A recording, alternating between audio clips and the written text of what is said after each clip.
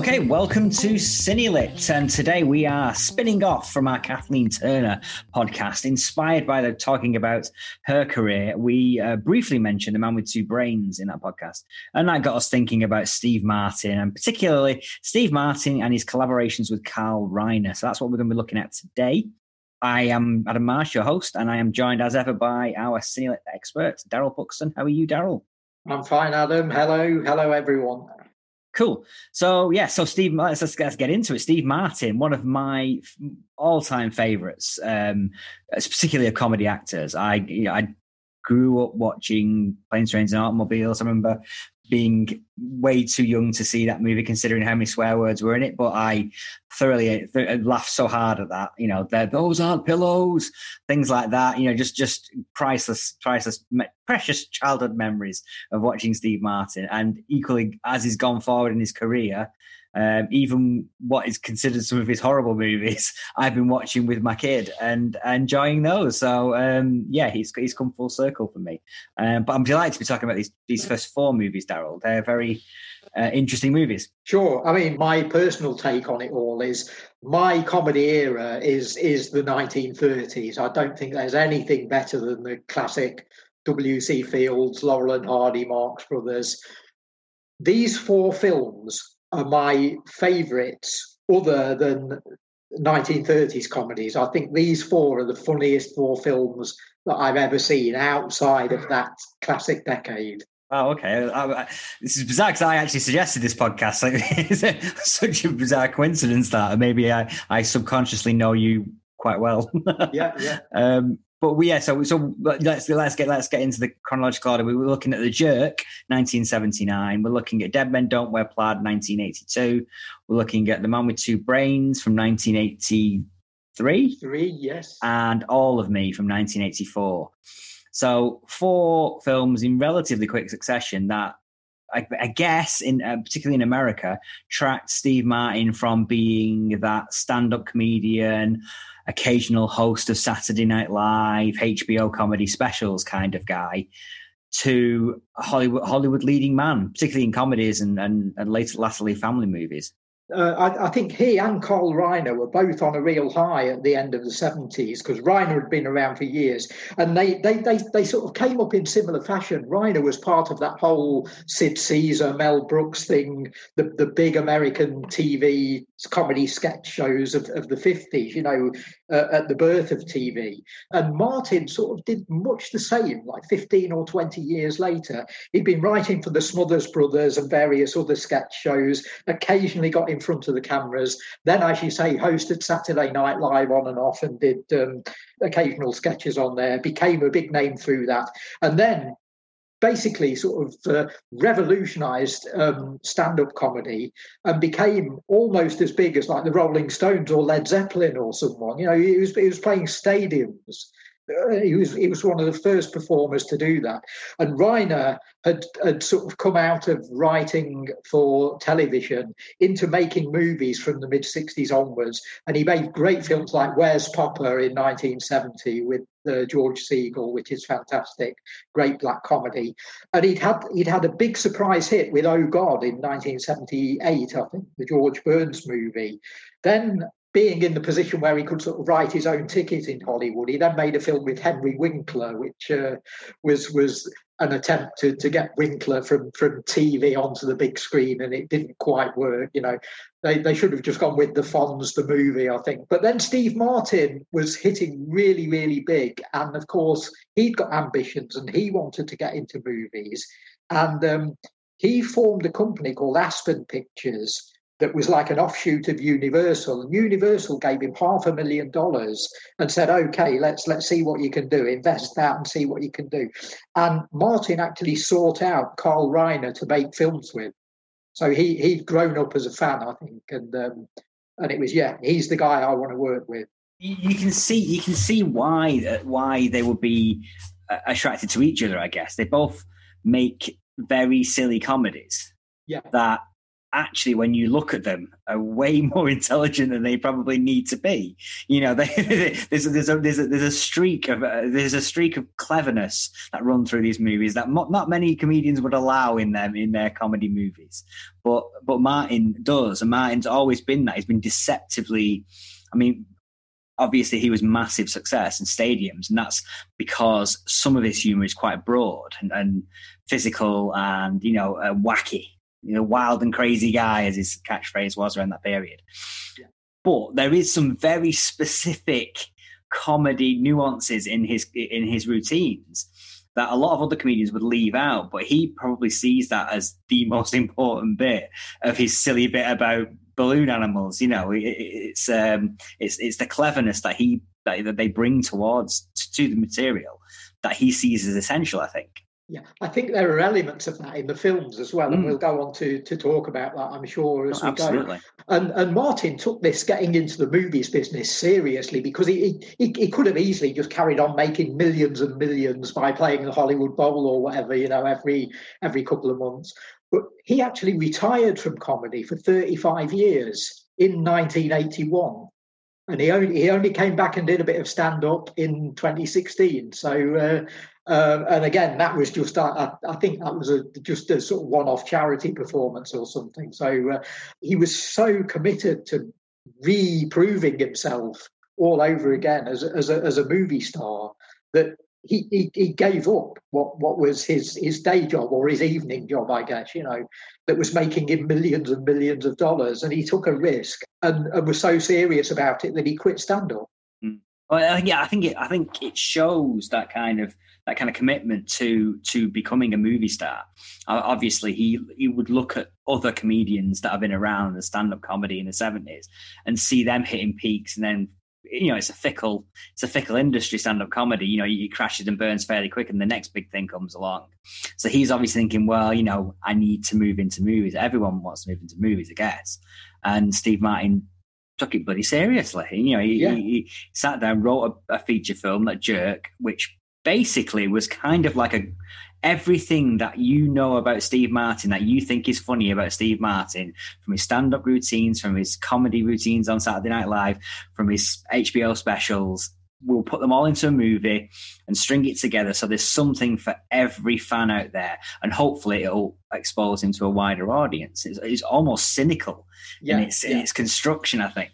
Yeah. Now, on a couple of previous podcasts, when we talked about comedy films and about sort of whimsical and lightweight films, we've mentioned things like Forrest Gump in the past and one or two others, and we've referenced Voltaire's Candide as being a template that has been used in modern film.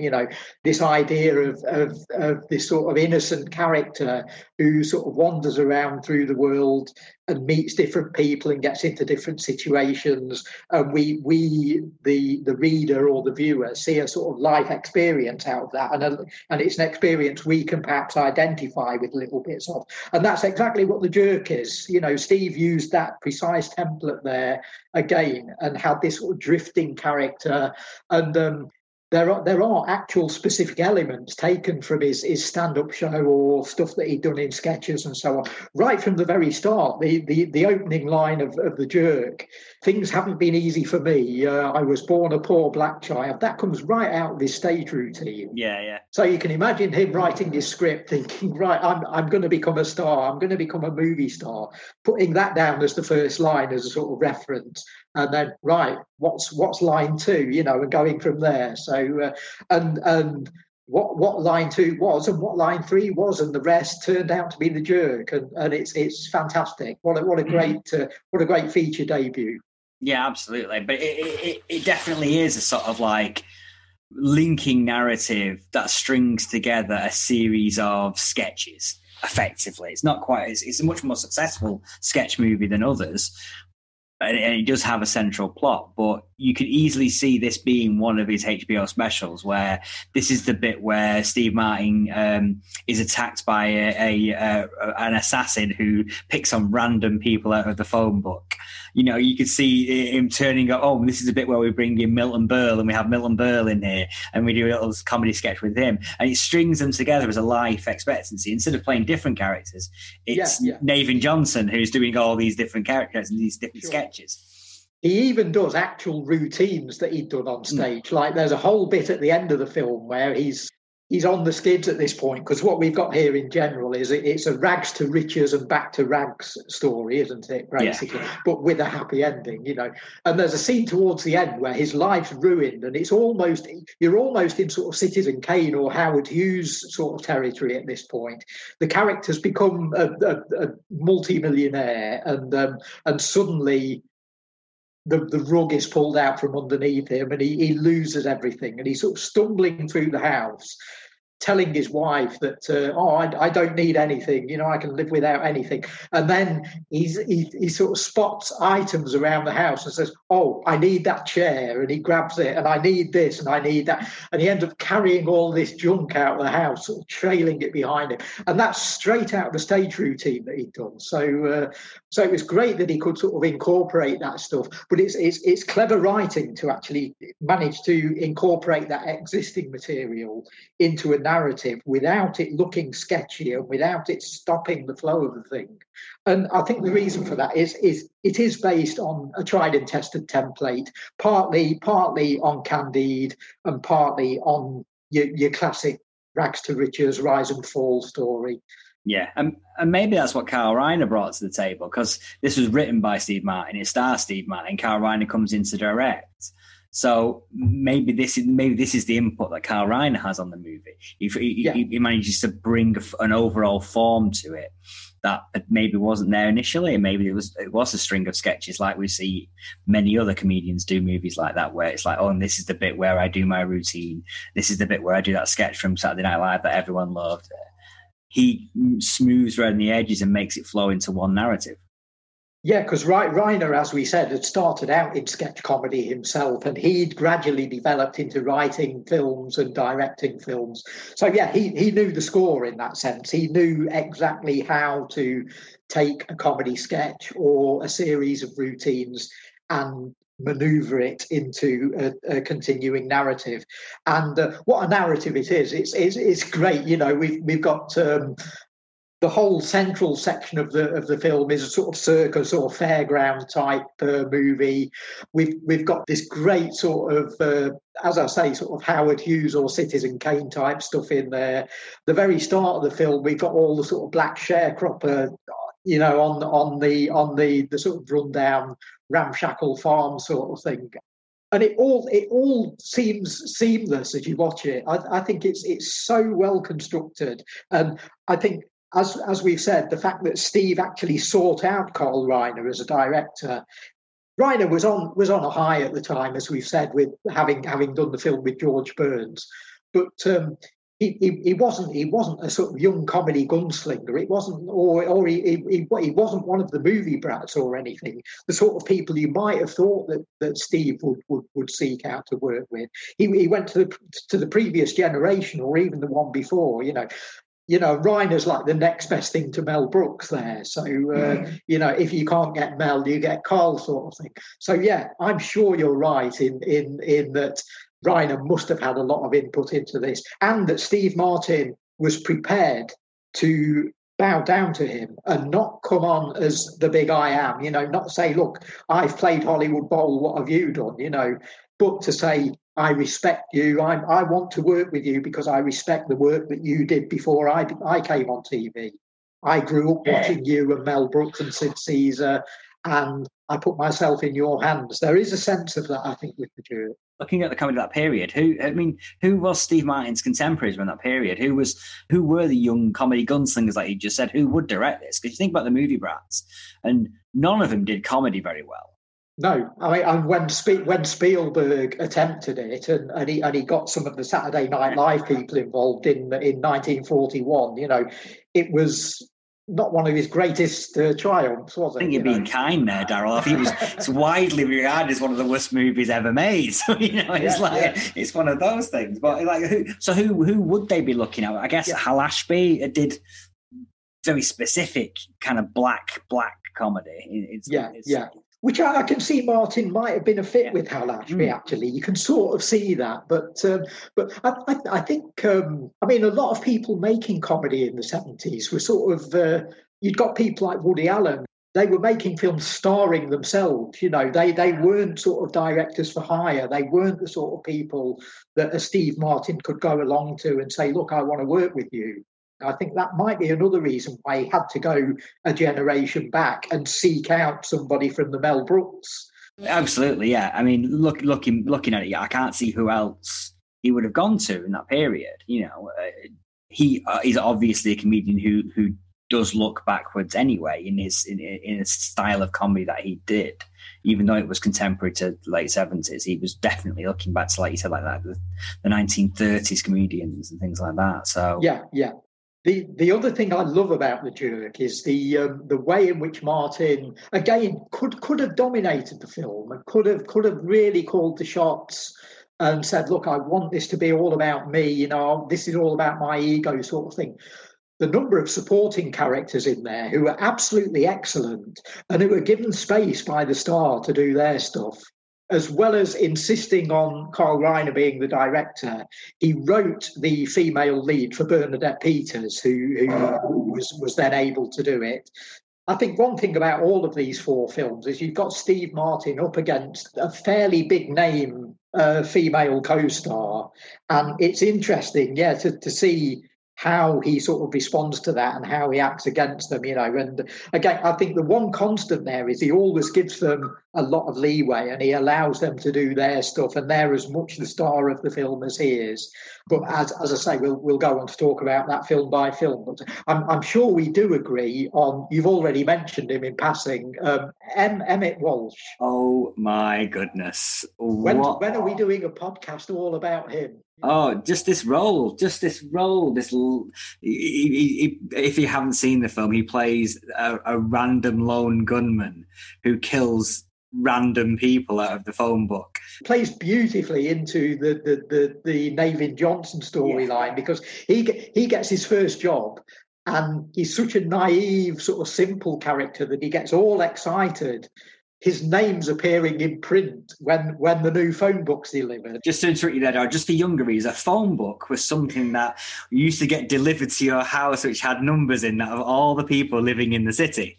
So now it's just mobiles. It's fine. On your own phone now with your mates.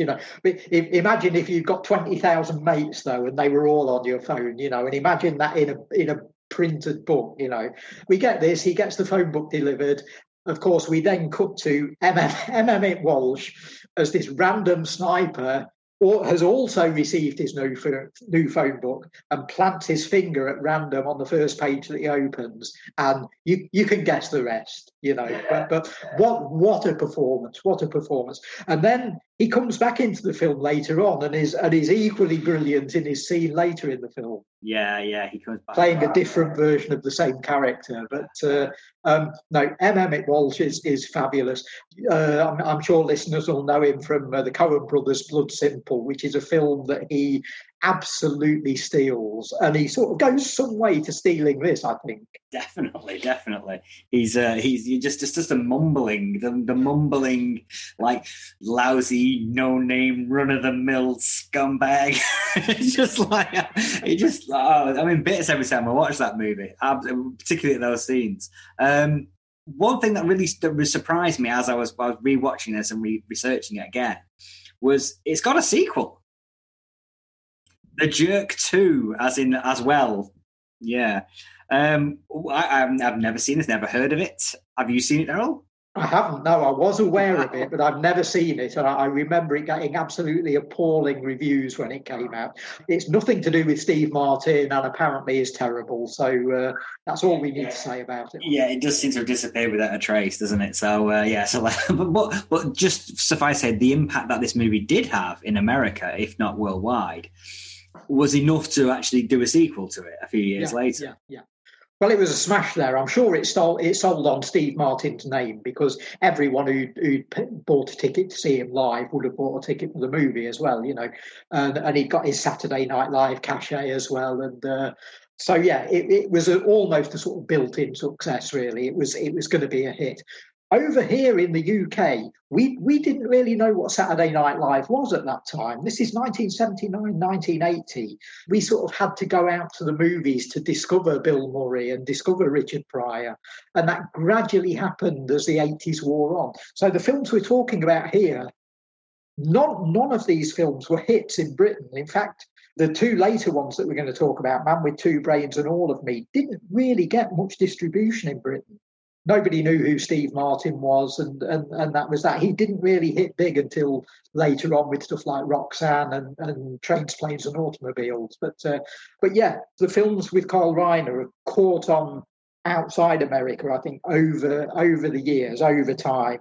But yeah, we should emphasise that they weren't hits in Britain, and we didn't really know who this guy was, even though he was a sensation in the States. So we got Steve Martin doing The Jerk, crazy, wacky comedy, shock of white hair, very distinctive looking. How do you follow that up, Daryl? How do you follow up a crazy, wacky comedy like that with a shock of white hair? You go back to the 1940s. You go black and white, dyed black hair, film noir pastiche. It's an interesting follow-up.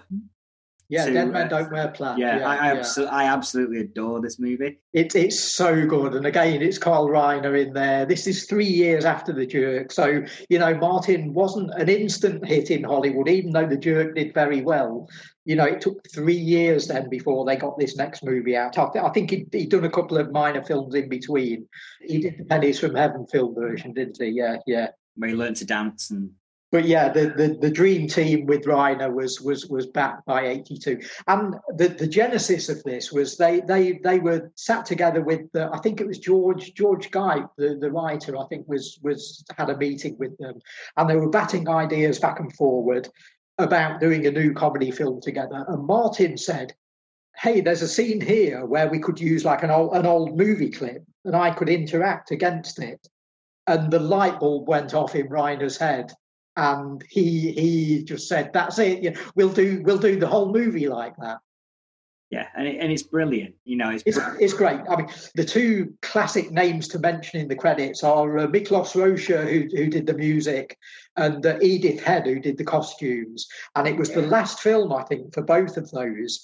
And I'm sure that if you've watched more than a dozen movies, you'll probably have encountered the names Edith Head and Miklos Rozsa here and there, because they were costume designer and composer respectively on, well, a lot of the films that are excerpted in Dead Men Don't Wear Plaid, for one thing. They both go way back to the 30s, 40s, to golden age Hollywood, and they're both still around in the early 80s, and they're both working on this film. And that's a sign that Reiner and Martin wanted to get this right, that not only had Steve Martin gone back to the 50s to hire Carl Reiner as his partner in comedy, but they were now going right back to the source. They were saying, look, if we're going to make a 40s film noir, let's get the people who actually worked on those pictures. And so you've got the real Edith Head, you've got the real Miklos Rozsa, and then you've got the on-screen clips of Alan Ladd, Veronica Lake, Ava Gardner, Humphrey Bogart, Burt Lancaster, Kirk Douglas. They're all there. Lana Turner, they're all in there. And Steve Martin's acting against them. And how good is the editing and the set design, the lighting, the use of camera angles? It's all perfect. Yeah. I think what they do really well is that they play the comedy deadpan. They play it straight. They play it as if this is a film noir. This is a drama, and this is what we're involved in. They don't play it with a wink to the camera. Look, we're interacting with Bogart. Oh yeah, they play it dead straight, and that helps with the smoothing out of the routines. And a lot of the comedy is like, it's not laugh out loud, chuckle, like rolling over in the aisles. It's like witty, funny, sort of like, I can see where this is going. You know, the way that they're pitching the lines and getting the characters to interact with them. You know, like for God's sake, wear a tie. You know, like things like that. He turns up without a tie. What have I told you? I don't like you. You know, all those kind of like in the interactions particularly between Bogart and Steve Martin. You genuinely feel that there's a character that Bogart's playing. Bogey becomes a foil for Steve Martin, doesn't he? Yeah, he's fabulous. It's really, really good selection of clips, because what they do there, they don't go for the obvious Bogey clips either. They've gone for ones from well-known films, like In a Lonely Place and Dark Passage, but it ain't the Maltese Falcon. You know, it's not to have and have not. You know, it's the Bogey that audiences might not necessarily have seen quite so much, but it works for the film and it works for that interplay that they want to get. The plot of the film is a damn good, it's a film serious film noir. It is. It's a film noir plot. Yeah.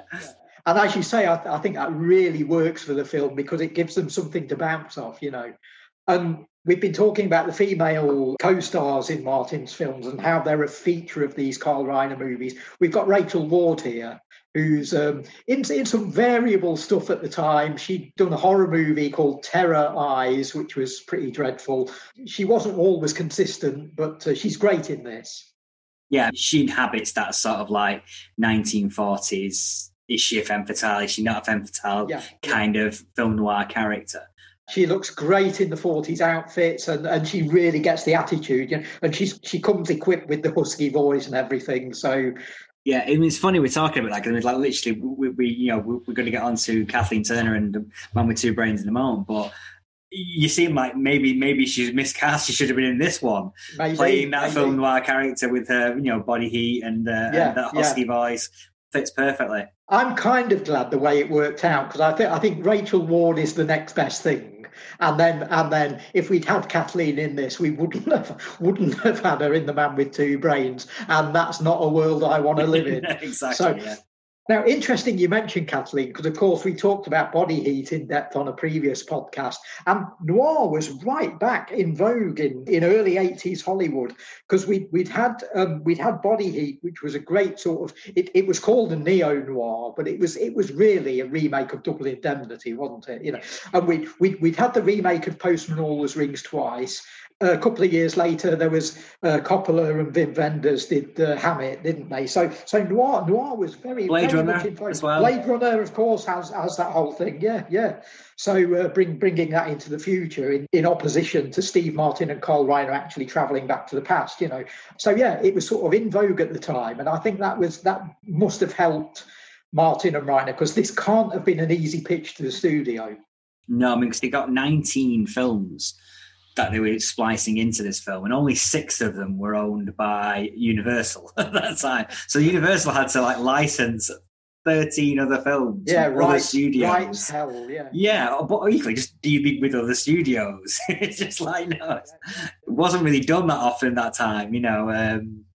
It must have been a hard sell, but I think it's really well done, really well done. And like I say, it's not really that sort of like crazy, wacky comedy that Steve Martin was known for. There's bits of that, don't get me wrong, there's bits of the silly comedy, but not as much as you would have expected having watched The Jerk and his stand-up specials and things like that.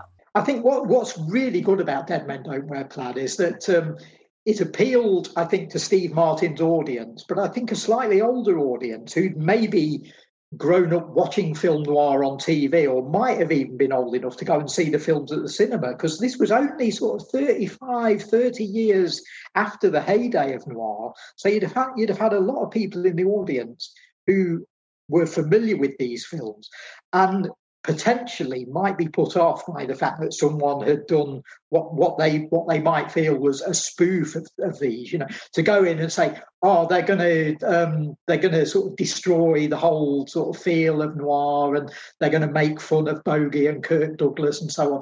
But I think you get in and you watch the film, and the script is tossing out character names like Walter Neff and Cody Jarrett and Kitty Collins, and I bet the noir buffs in the audience who'd gone along to maybe pick at the film and talk about what it had got wrong came away really impressed and amazed, not only at the look of the film and not only at the way they'd actually matched the clips together, but as we've said, the fact that it actually works as a serious noir and that it pays homage to the classic noir as well.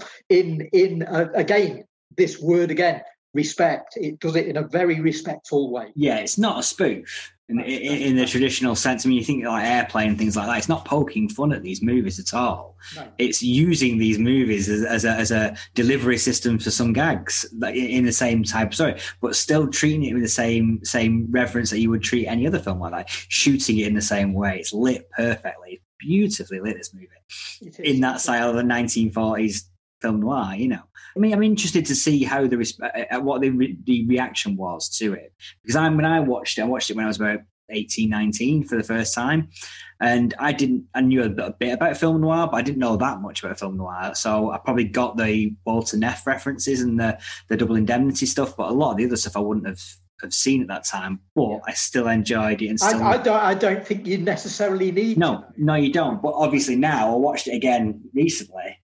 And it's like I've seen pretty much all the films now that they're referencing, and it's like, okay, yeah, this is great. You know, so it is. It's a joy as a sort of historical piece, then, isn't it? And a sort of it's like a sort of a bluffer's guide to film noir. It works in that sense, you know. It really is.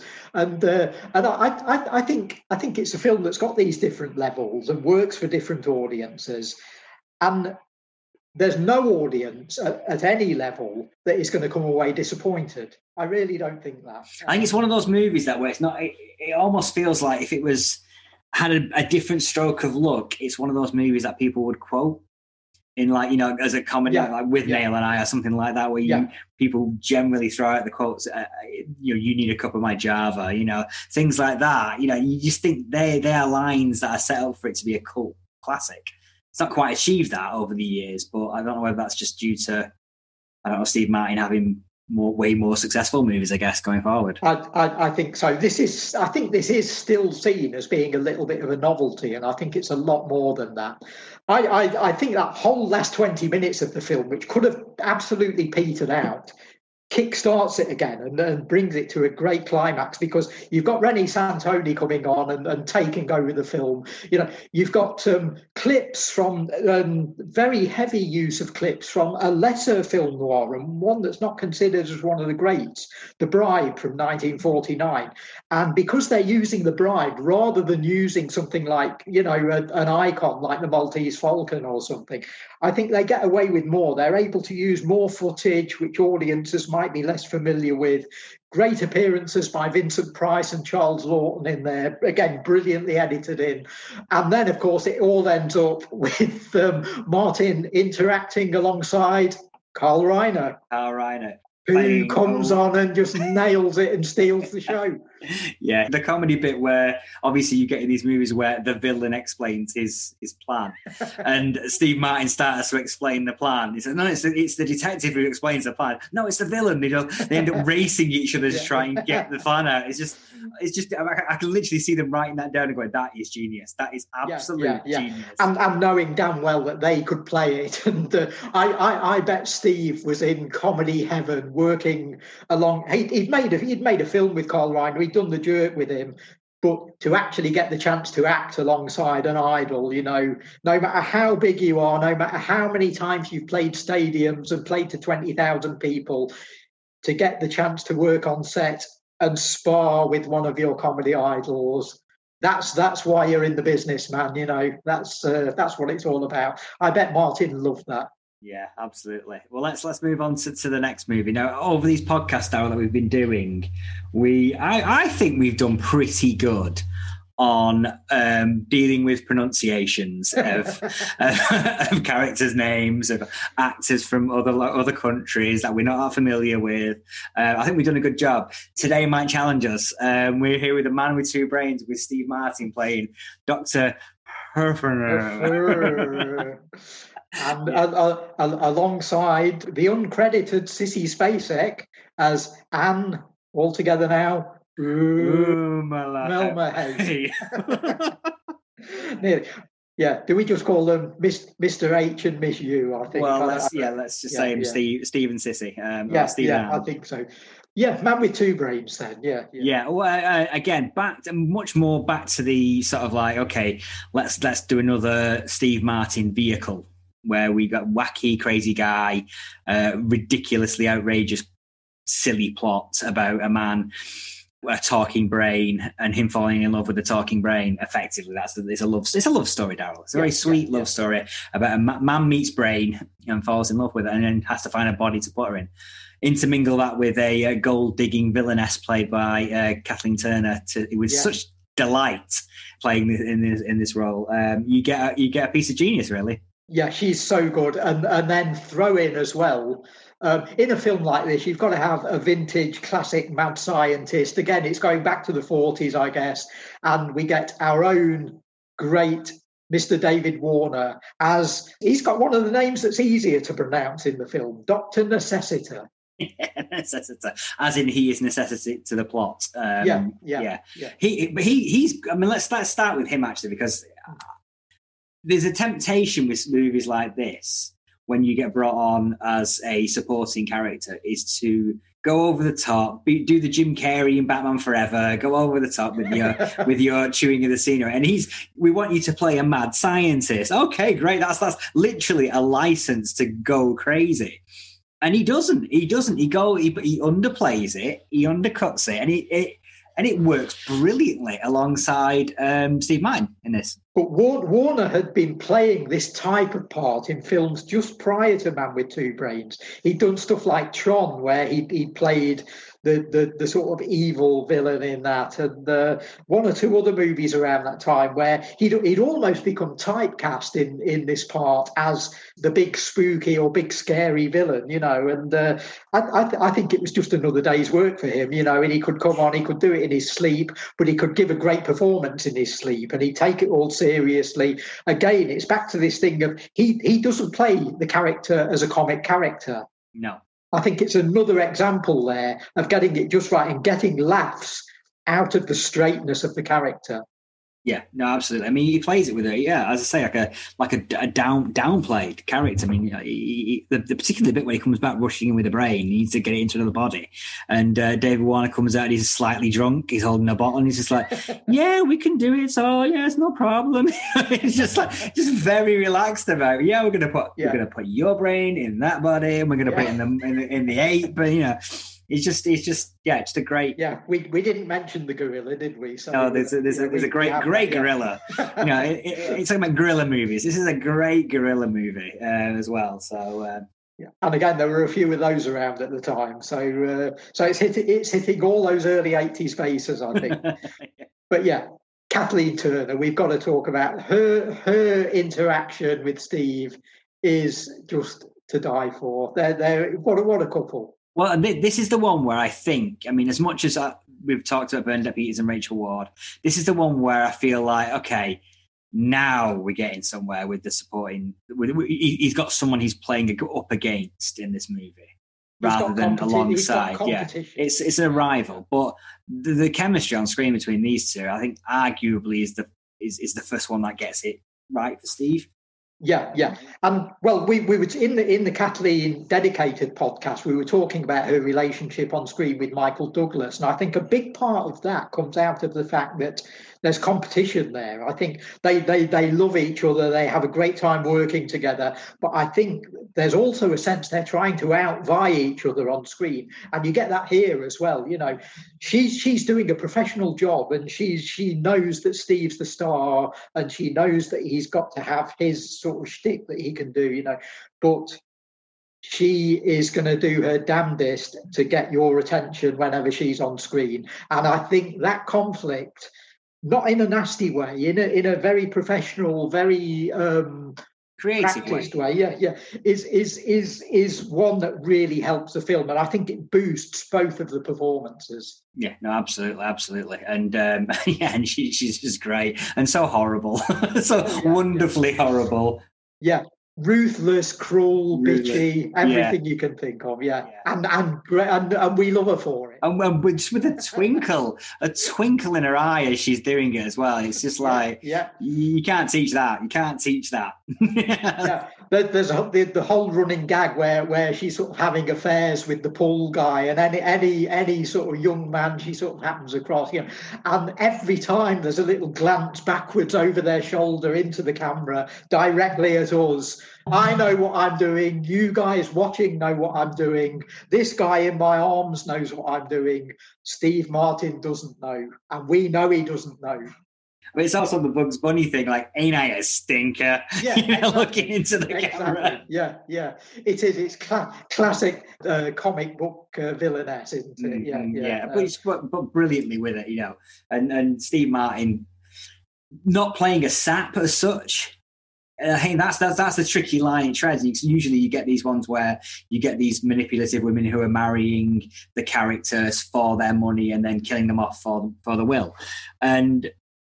But he's not an idiot, but he gets duped. If you think about it, though, I mean, by the end of the film, not only have we seen him as a psychotic killer or someone who's attempting to be a psychotic killer, and there seems to be a little gag reference in there where he's almost at times imitating Boris Karloff in a movie called Grip of the Strangler. Very similar sort of look to his character in those scenes.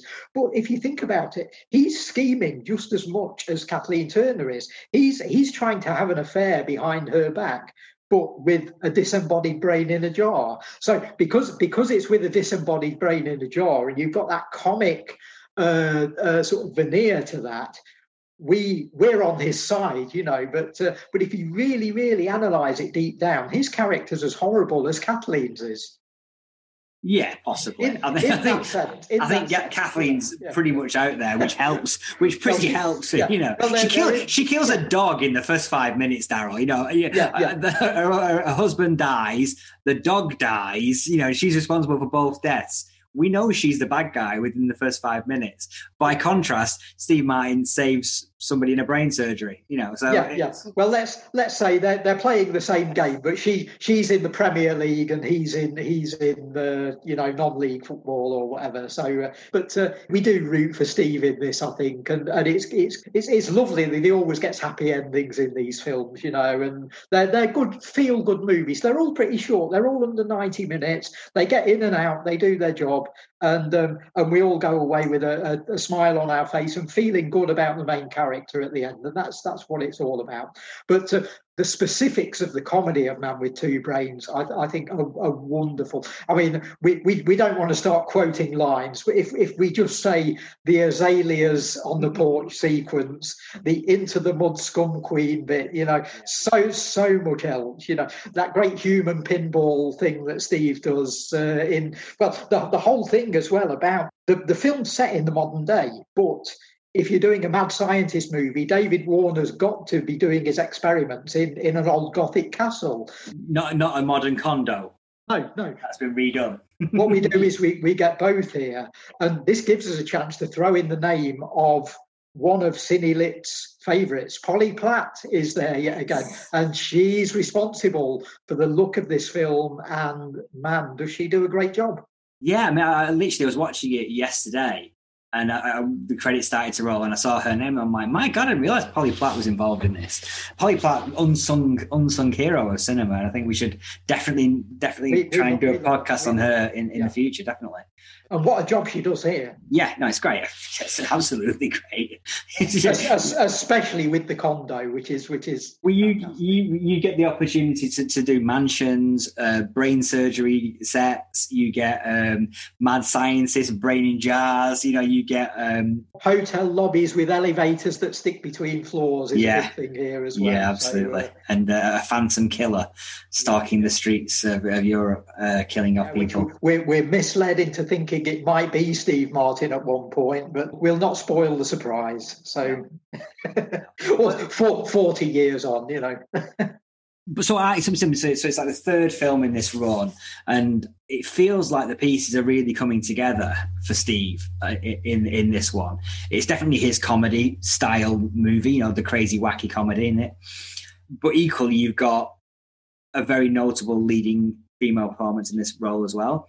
and a fairly complete movie. And it's one of those ones where this one, and in more, I guess more accurately, at All of Me, the next one, you get that high concept comedy idea that the 80s loved so much, the elevator pitch style thing. It's called The Man with Two Brains. He's got a horrible woman who wants to kill him, and he falls in love with the brain in a jar. Boom. Yeah, give me the check. Here's $20 million. Yeah. Whereas the other two seemed more of a harder sell. Yeah. Whereas this one feels like, okay, this is a relatively easy sell to get the money for. Kathleen Turner very hot on coming off of Body Heat. Steve Martin, relatively established star, pairing up with Carl Reiner again. It feels like, okay, yeah, this is an easier sell. Yeah, it's in vogue as well. It's got science fiction, it's got broad comedy, and it's got a little bit of horror in it. So it's touching all of those early 80s bases, I mean, this is in the era of VHS as well.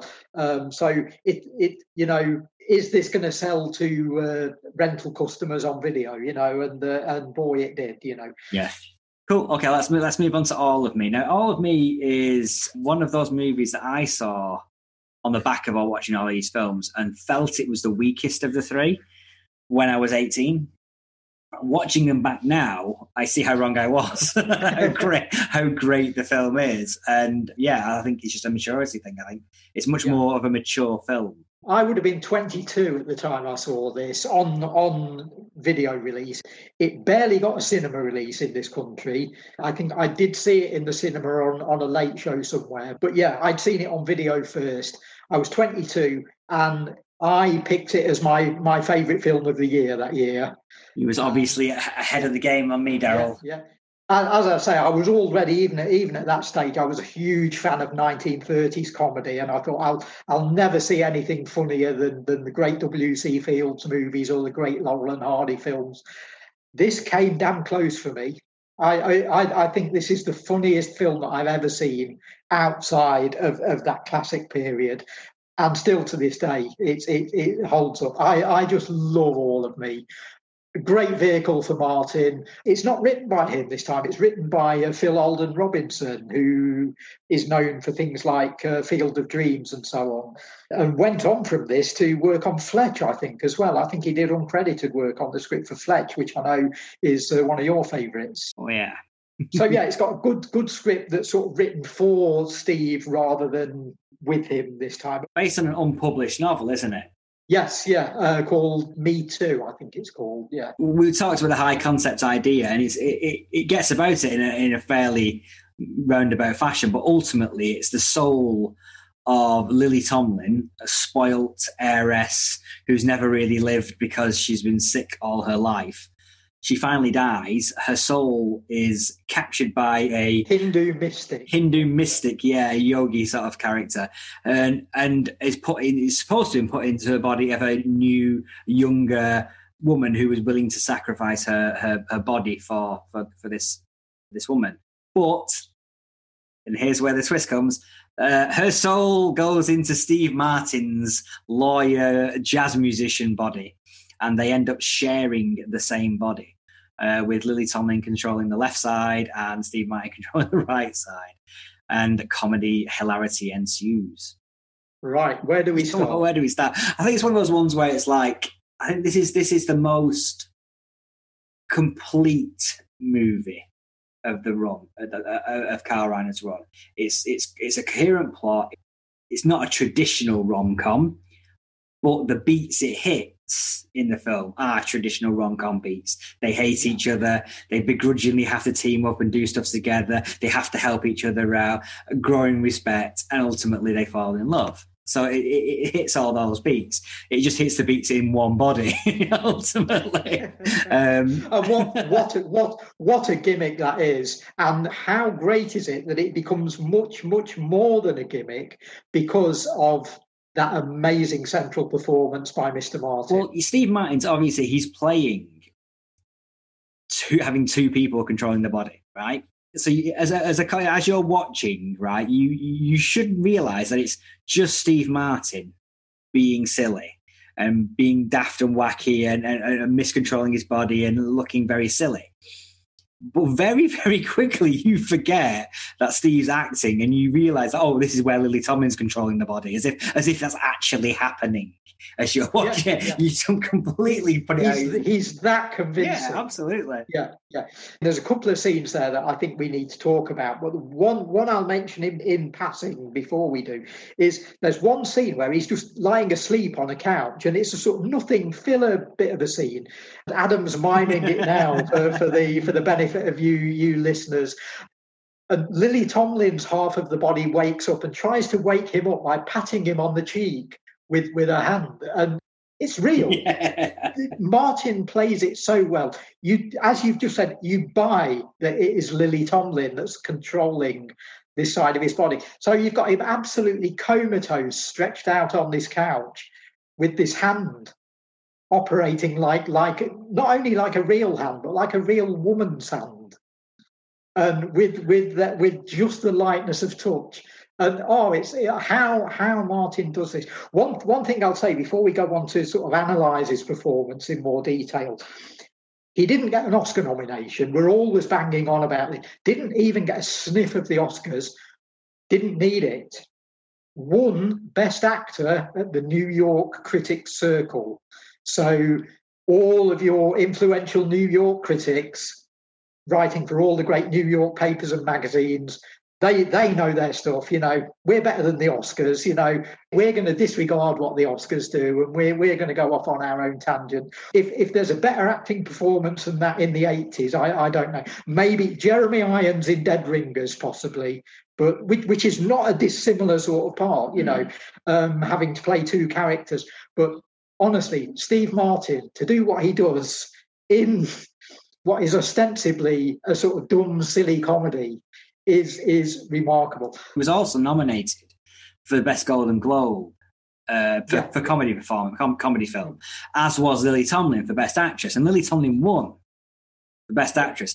And now part of me thinks that yes, she's very good in this movie, but how much of Steve's performance were the voters voting for when they voted for her? Because he's controlling, he's doing the things that she's supposed to be controlling, like we just said. And a lot of it is that. A lot of it is Steve's performance of Lily Tomlin doing that. Exactly. Well, we'll go on to talk about that then. Yeah. One very good directorial decision is to use Lily Tomlin's face in mirrors and have Steve talking direct to her. I think that really helps the illusion quite a lot. The fact that she's there in some kind of semi-physical form, I think that really helps to carry the illusion. Not to denigrate from Martin's playing of it, though, which is sensational. So when he's first possessed then, and he's first having to react to the fact that he's got this soul not possessing his entire body. Again, this is the genius of Robinson's script. He's possessed on the right side of his body. That's a great concept. Can you think of any other actor that could have played that part? I don't think even Chaplin could have done that. Yeah, it's a tricky one. I don't know. I guess you're talking about the classic sort of like a Rowan Atkinson as Mr. Bean style thing. Yeah. Maybe, a Jim Carrey in his prime, possibly, But yeah, no, I don't think as effectively as Steve. I don't think anyone could have come close to this. I think it's absolutely unique. Not only in film, but in Martin's career. I don't think he's ever done anything like it before or since. But what a performance. I mean, that when he first realises, there's the initial reaction to the fact that he realises that Lily is inside half of his body. And then you get the physical stuff starts. When he starts trying to walk and his right hand goes one way and his left goes the other, and they're acting completely independently, and one's acting in a very feminine way. And then the walk, you've got dainty steps on one side, and you've got this it's not even male steps on the other. It's just this great galumphing along. It's like Frankenstein walking, isn't it? It's like wonderful. Yeah, it couldn't be better. And the key thing is, again, as we've been saying about all of these films, is it's all about being convincing. It's about, do you believe this? And I think that's one key thing about these four Steve Martin films, is they've all got outrageous concepts, but you believe in every single one of them. And this is the biggest stretch for an audience. How are you going to sell this concept to an audience? And you need the greatest performance of the 1980s, and we get it. Yeah. That courtroom scene. No, the courtroom scene's fantastic, but because it starts off as a Lily Tomlin scene. Lily Tomlin, he's just completely Lily Tomlin for a good 5-10 minutes of it, and then boom. Again, it's not Lily Tomlin, is it? You know, we're sort of using that as shorthand. What you're realistically seeing is the actor Steve Martin playing the character of Lily Tomlin on screen. She's not there at all, you know, but you buy that she is. You buy that she is. That's the first essential part of the performance. The second part of the performance is Steve's character, as we've just alluded to, is asleep. Yeah. He's also in court, working as a lawyer in court, a defense lawyer. The man on trial is the boss of the law firm. Steve's got to win this case in order to get his partnership, and he's asleep, and Lily Tomlin has got to act for him. So you've got Steve Martin playing Lily Tomlin, who then has to play a version of Steve Martin. And man, he convinces. Yeah, he's a tour de force. You know at every step of the way precisely what you're watching, and you believe it. Yeah. What he basically does, what the actor Steve Martin is doing is, instead of talking in his own character's voice, he's putting on this ludicrous, uber masculine voice. as his idea, you know, or Phil Alden Robinson or Steve or Carl Reiner's idea of how a woman talks like a man, and yet it's coming out of Steve Martin's mouth. Oh, it's just fabulous. No, it's a great sequence, and again, you kind of it's almost tricky because you do forget that it is one person playing the role. Yeah. And I think that in some way diminishes your respect for the scene because you're just following it. But the fact that you're following it in such like buying it so is a testament to the performance. In making it ultra believable, they sort of shoot themselves in the foot almost, don't they? Yeah. It's not flashy in that respect where you think, oh, and here's where he's playing the female bit, and here's where he's playing the male bit. Yeah. It's essential to the plot, and it's played as though it's essential to the plot. And yet, if you, as an exercise, take that scene as an excerpt and watch it and analyse it, you'll see it's what we're saying. It's the best acting performance of the 1980s. I think what adds to that as well is the device that when she first inhabits the body, Steve's like talking out loud at her. What are you doing in my body? Yeah. Well, yeah. And then halfway through, I think it's halfway through that scene, she goes, you know, you don't have to shout. You can just think, I can hear you. And then for the next scenes, that just adds to the comedy value because you've got him speaking out loud, him internally speaking, her internally speaking, and her using his voice. It's like 4 different layers of dialogue there. Yeah, so Steve is playing Lily as though Lily is imitating the most irritating side of what she's seen from the lawyer character. She's not portraying him in a nice way. In fact, that we even get that as the scene plays out because she starts instead of actually defending the boss of the law firm, she starts accusing him of things, and she reverts. Well, this again is Steve. We're using the word she. This is all Steve Martin playing it, you know, but the female half of his personality reverts back to doing what Lily Tomlin's character would do and accusing the legal boss of the things that he's actually done rather than sort of lying to defend him. It works on, as you say, on about 4 or 5 levels. I can't imagine what the process was of writing that from the scriptwriter's point of view, how Steve Martin, whether he was involved in sort of helping to script that scene or what, whether he knew what his limitations and what his skills were, or if that was just delivered to him as a plain script and he took one look at that and thought, I can do this, you know, or thought, how on earth am I going to approach this? But he got there, he absolutely nailed it, and it's sensational. I mean, it's one of those things that we've been talking about. Obviously, the physical demands of the role and the physical comedy all the way through during when we were talking about it. but it doesn't shirk on the sort of like the dialogue as well. I mean, one line stood out for me. He's like, he's accusing before she passes away, and he's a lawyer. He gets into an argument with Edwina, Lily Tomlin's character, and he storms out shouting, "You suck all the fun out of being a lawyer!" Slams the door and leaves. And it's just lovely one-liners like that all the way through this movie as well. You know, Steve thought it was his. I think he looked at this movie as a different part of his career. We're lumping it in as the end of these three movies, but I think he sees it as what you say. He says, my mature film career started with All of Me and ends with LA Story. So yeah, I can see that. It does fit in because it's directed by Carl Reiner and because it's got certain elements in common with the three other films. It fits in as part of this group, but it is a transitional film, and you can actually see the birth of what Britain came to know as Steve Martin in those later films, you know, when we finally caught on to him. For all the craziness and the kookiness that this plot has, it's got a beginning, a middle, and end. You know, it's a traditional 3-act structure, Hollywood-style comedy, you know, and it rolls out like that way. And, so I can see why he thinks of it as the next step in his career. It led on to things like Parenthood and Planes, Trains and Automobiles and some of the bigger successes of the late 80s for him.